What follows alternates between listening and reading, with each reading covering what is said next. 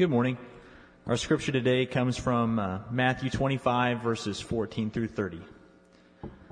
Again, it will be like a man going on a journey who called his servants and entrusted his wealth to them. To one he gave 5 bags of gold, to another 2 bags, and to another 1 bag, each according to his ability. Then he went on his journey. The man who had received 5 bags of gold went at once and put his money to work and gained 5 bags more. So also the one with 2 bags of gold gained 2 more. But the man who had received 1 bag went off, dug a hole in the ground, and hid his master's money. After a long time, the master of those servants returned and settled accounts with them. The man who had received 5 bags of gold brought the other 5. Master, he said, you entrusted me with 5 bags of gold. See, I have gained 5 more. His master replied, Well done, good and faithful servant. You have been faithful with a few things. I will put you in charge of many things. Come and share your master's happiness.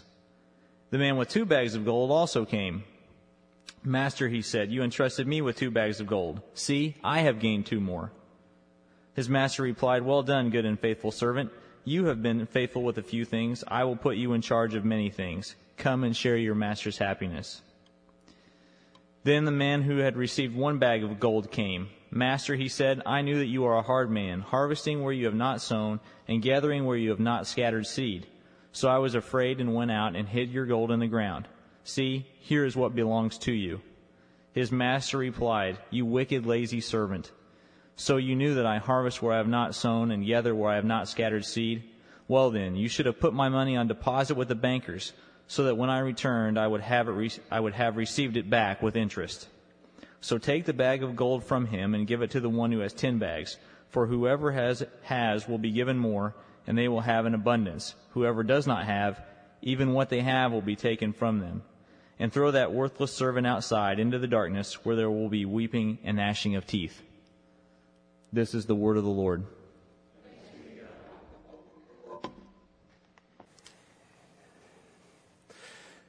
So over the holidays, I went to a Christmas party from my wife's work.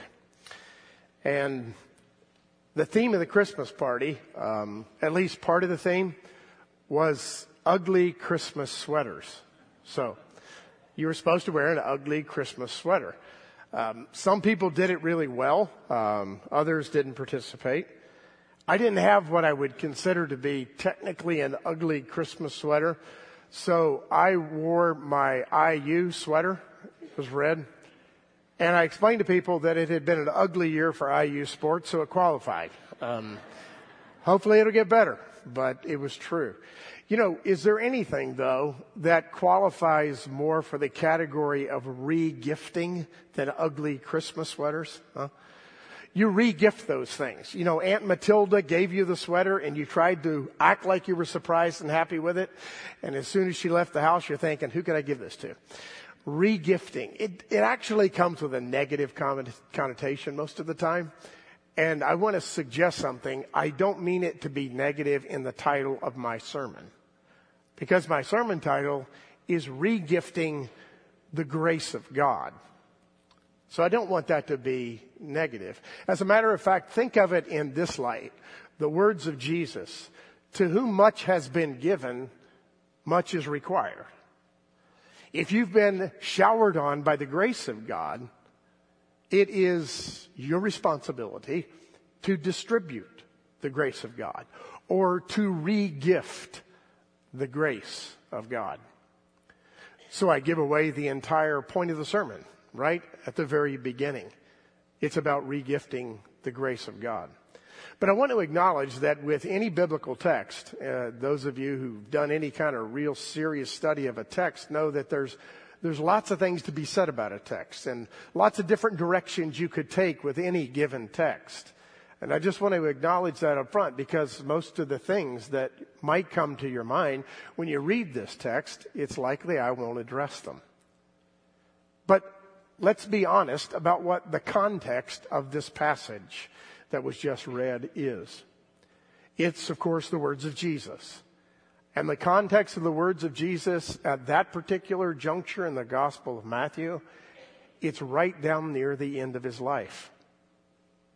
Jesus is teaching, and he's using parables. And the teaching in chapters 24 and 25 have been routinely referred to as the Olivet Discourses. Why? Because he was on the Mount of Olives, and he was teaching his disciples. The major theme for both chapters is basically this: the kingdom of God is coming.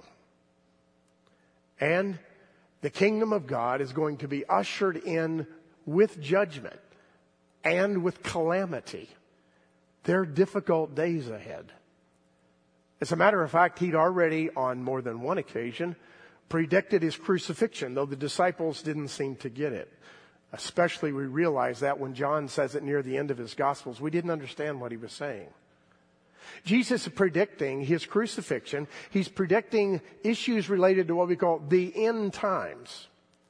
Now that becomes a little muddled, let's admit it, because the end times can mean at least two things, and two things at the same time. It can be the end of the age that Jesus was talking about before the destruction of the temple in Jerusalem at 70 AD. That was calamity. It can also mean the final judgment in the end. And certainly he was also talking about that.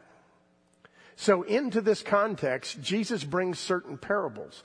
One of the parables that's in this group of parables is the parable of the talents, which is referred to in your passage as gold.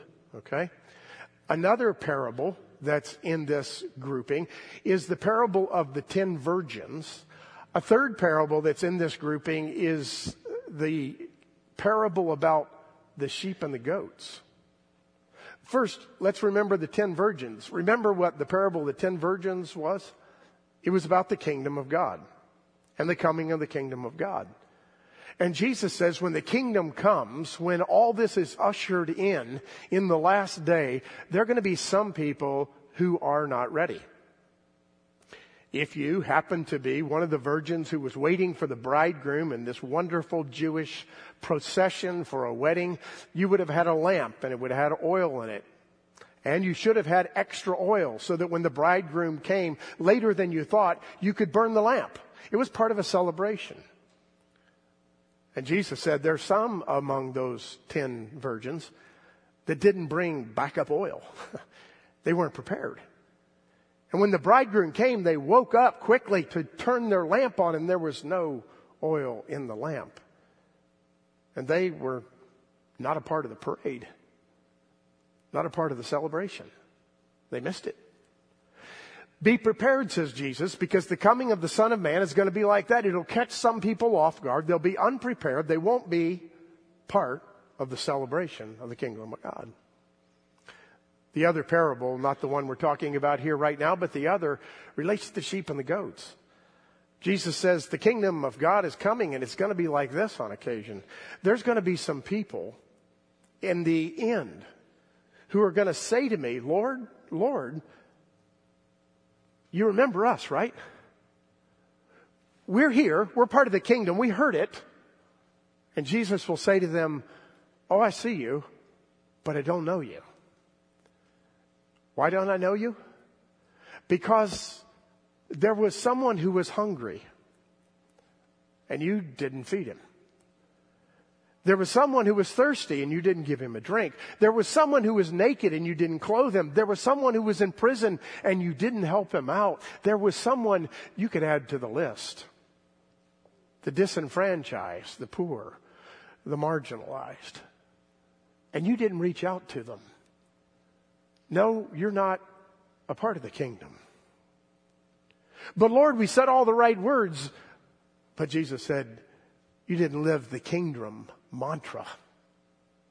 Because what you fail to realize is that poor person, whatever his or her need, was me. When you did it to one of those, the least of those, you did it to me. You're not in, you're out. I think what's interesting about that parable is that it focuses on basically just one thing. Right? There's lots of things we could say about the kingdom of heaven and entrance into the kingdom of heaven. But Jesus, for some reason, wanted to drill down the point that if you do not give of yourself, if you do not re-gift what I have gifted you with, you're outside the circle. And he used the poor to illustrate it.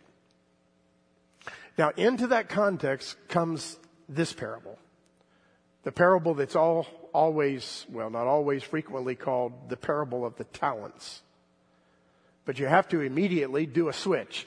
It's not a talent like I have a talent to run or throw a ball or do something like that. That's not the reference here. The talent obviously is to a gift of money. And you remember the story.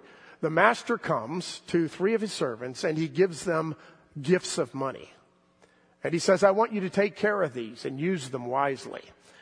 To the one who got the most money, he doubled the amount the master gave him while the master was away. And the master said, that is amazing. That's awesome. I'm going to give you even more money to manage.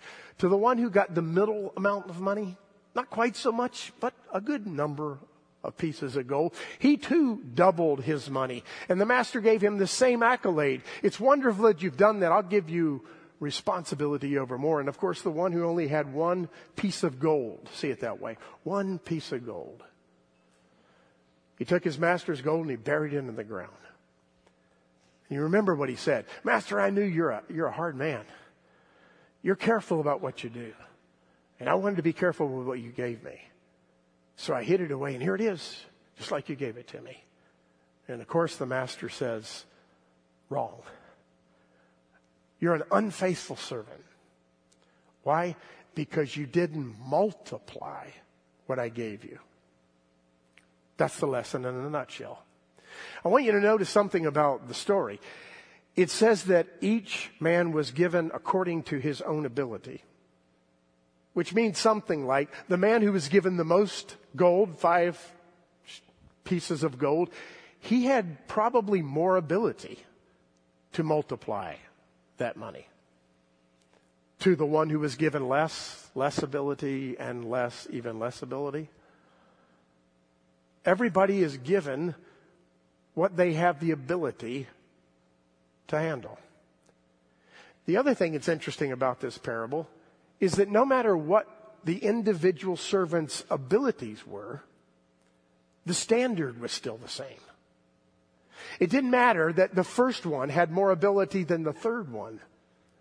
The standard was, take the gift and multiply it. Do something with what I've given you. Same standard across the board.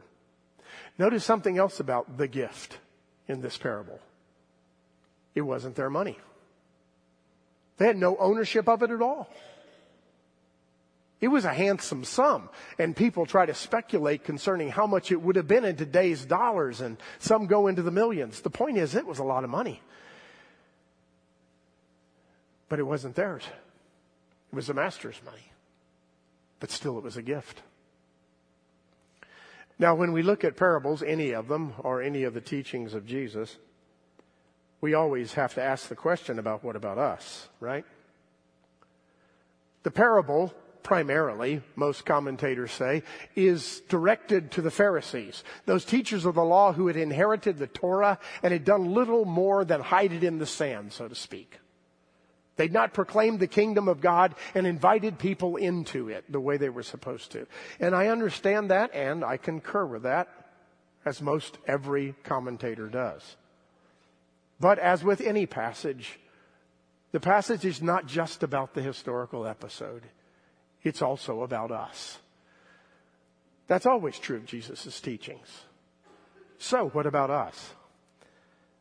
What does the parable call us to do?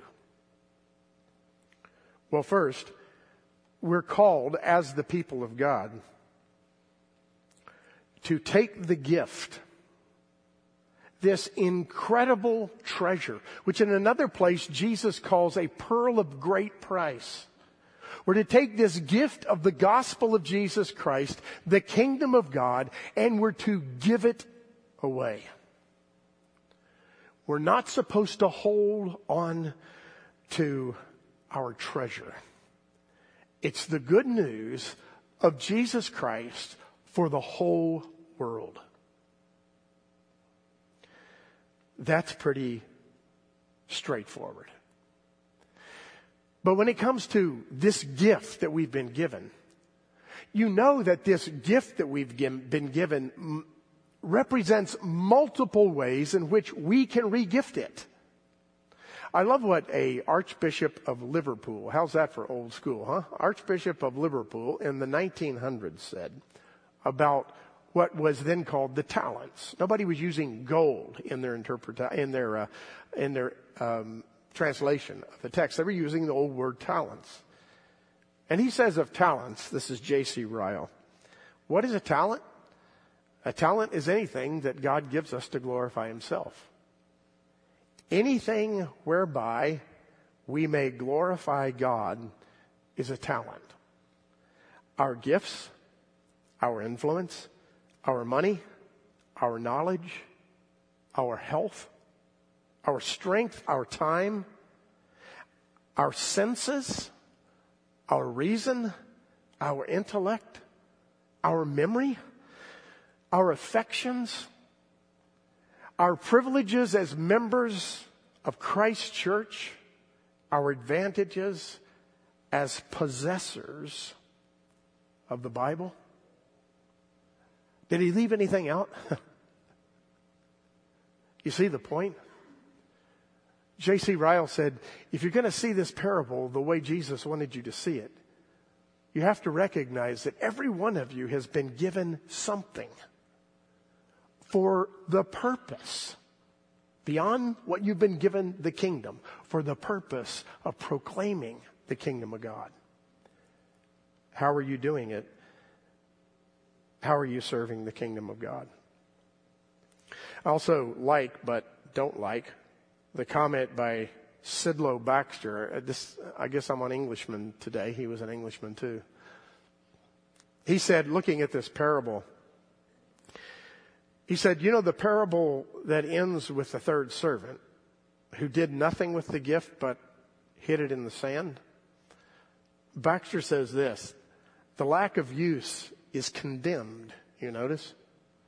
Because to do no harm is praise for a stone, not praise for a man. To do nothing, to do no harm, there's no reason to praise a man for that. That's the activity of an inanimate object, like a stone. The praise that the servant wants to heap upon, the master wants to heap upon his servants is a praise, a praise that reflects the image of God. Is there anything more reflective of the image of God than giving? God gives us everything. He gives us life as the creator of all things. He gives us breath. He gives us salvation through Jesus Christ. He gives us gifts that multiply over and over again for the benefit of his church. He gives and gives and gives. You want to reflect the image of God? Give like God does. That's one of the main messages of this parable. You have been given the grace of God. Now give it away. Investing in a way that multiplies the gifts you've been given is what you've been called to do. I don't know how it strikes you, but it really strikes me deeply. Because I'm such a selfish, self-centered person. And when I get something, I want to keep it. And when I experience the grace of God, I want to glow in it. And my first impulse is not to figure out a way to give it away. It's just who I am. I don't think I'm any different than the rest of you. Our first impulse is to take and be thankful and keep. But the passage says that we have been given so that we can give it away. What are the ways to respond to this kind of grace in a practical way? There's so many parables of Jesus that touch on this very theme. Remember the one parable where Jesus says, well, it's not so much a parable, it's just part of his teachings. And he says to those who are listening, don't take a light that's been given to you and put it under a bushel and hide it. The light was for a purpose. It was to light the world. So don't do that. That's an ineffective use of a grace of God. You've been given the light. Don't hide it. Share it. So at a very basic level, we certainly can say that the grace that's been given to us in the kingdom of God, the love of God through Jesus Christ, must be shared, period. It just must be. There's no option here, folks. It doesn't make any difference how you're wired or how you're gifted. You got to figure out a way to share it. You can't keep it. It's going to burn a hole in your soul. It was given to you to be distributed. It must be given. That's clear. Your bushel's going to burn up if you don't give it away. The second thing we know about the gift of Jesus Christ, the gift of the kingdom, comes to us in one of these parables. When we've been given the gift of Jesus Christ, we're supposed to reach out to the needy. I mean, quite specifically, those who have physical need. The gospel has always revolved around that. Sure, it's the grace of salvation from the soul, but that's not the end of it. That's only a portion of this great gift. Part of this great gift is to bless others materially. We've been given the grace so that we can reach out to the poor and the needy. Do we? How much of your life is a demonstration of that? Good question, isn't it? Third way to remember to respond to the grace of God is to extend the same grace, mercy, and forgiveness that you've received. Remember the parable of the man who owed a tremendous debt and the judge called him in? And the man begged for mercy. And the judge said, okay, I'll let you off. Don't worry about it. That man, according to the parable of Jesus, goes out and grabs his fellow servant by the scruff of the neck and says, pay me what you owe me, or I'll have you thrown in debtor's prison. And Jesus said, he didn't get it. That's not an example of the kingdom of God. Over many years of trying to walk with Christ as faithfully as I can, and so often unfaithfully, I think at this stage of my walk with Christ, the thing that is more impressed upon me every day, more than when I was younger, is the importance of grace and mercy distributed to others because I've already received so much. Maybe it's just a result of age. I'd like to think it's a result of grace. I was so much quicker back then to judge and to call people out. And that's got an appropriate place and an appropriate time, but I know my attitude, it frequently was and sometimes is, well, they're living out the consequences of their own sin. That's just the way it goes. If you sow in sinfulness, you're going to reap sinfulness. Sorry. Should have made better choices. I'm ashamed to even say it, but frequently it was my impulse. Does that sound familiar?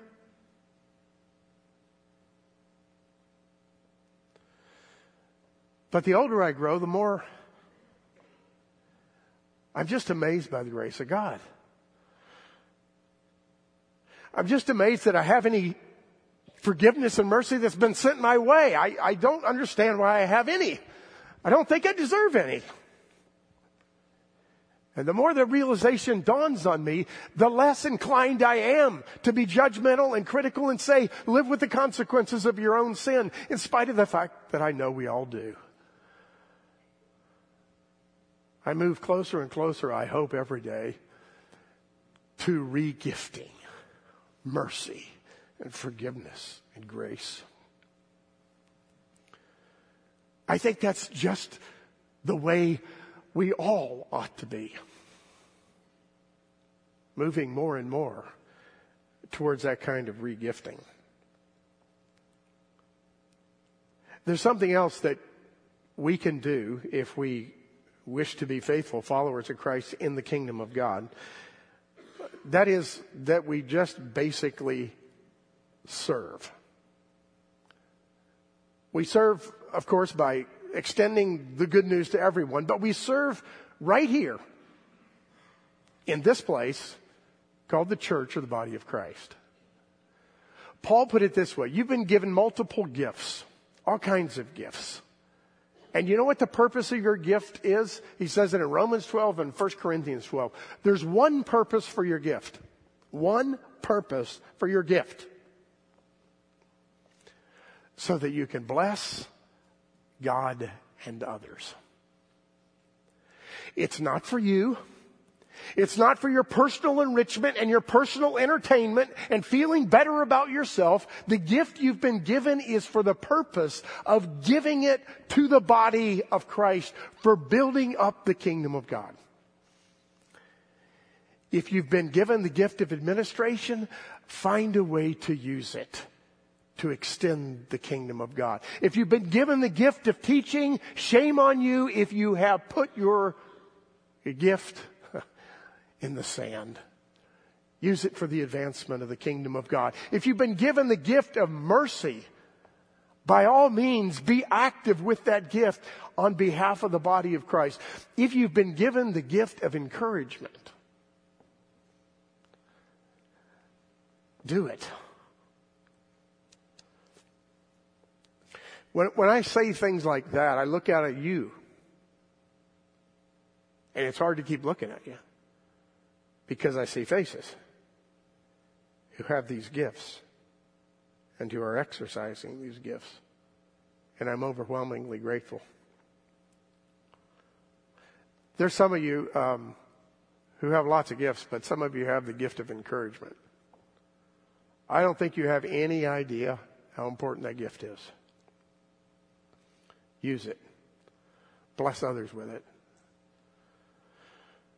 I think probably there are a few things that amaze me more than those people who are truly servants.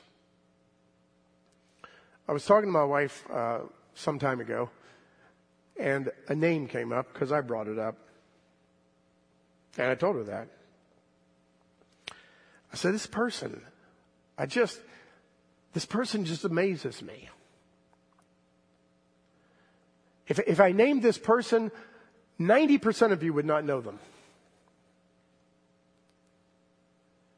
If I profiled this person, most of you would say, I've never seen them. But you know what this person does? This person, I really think, is really almost unaware of how much they emulate the servant heart of Jesus Christ. Their whole life is like that. They just serve. I don't know what's inside the heart. It's possible that this person I'm thinking of serves begrudgingly, but I'll guarantee you wouldn't see the begrudging. It seems so authentic. So behind the scenes. So Christ-like. Every one of us has got a gift that we give to the body of Christ and to our world. What is yours? Are you giving it? call it your talent, if you will, what God has given you to advance his kingdom. So, here's an exercise. I gave one last week as well. It's real easy. Take a piece of paper. Write down two things. 2 columns, maybe. My gifts. What are they? You say, well, I don't know many of them. Well, that's okay. Just write them down. If you're having trouble, ask somebody else. Write down your gifts. Second column. This is the hard one. Where are they being used for the kingdom of God? Take a look at it. Ask yourself, am I serving like Jesus told me to serve? Am I regifting the gift that God has given to me? You knew the promo was coming, right? We got lots of needs at ECC, that promo. You heard about 2 of them just a few minutes ago in the announcements. Children's ministry needs help. Volunteers with kids. Nursery and underground. The other place you heard, if you were listening, was the welcome networking team back there. They need people who smile, who greet one another, who shake hands, and make people feel welcome. If you're grumpy, don't sign up. But if you're not, you can serve that way. Start somewhere. I would suggest that probably everybody here can find at least one other way you can serve the body of Christ. And if you list it and move toward it, you'll be blessed. It's that simple. Because you'll be exercising your gift in the kingdom of God. Let's pray. God, thank you for allowing us to even be part of this. It's so often true that when we serve, we forget about ourselves. Or at least temporarily, our minds move from us to them. And that's a wonderful thing, Lord. It's also true that when we serve, it gives us a higher purpose. And in this case, the higher purpose that we are called to by Jesus is to serve your kingdom, the kingdom of God in this present world. And there's so many ways to do it, Lord. Just help us to refocus and help us to re-gift the grace that we've been given. And we're sure that as we do that, we will be the beneficiaries, not just the people that we serve. More often than not, we get more out of the service than they do. And that too is a gift. So we pray, Lord, that you will inspire our hearts and enlighten our minds and conform our will to do your will. Through Christ our Lord we pray. Amen.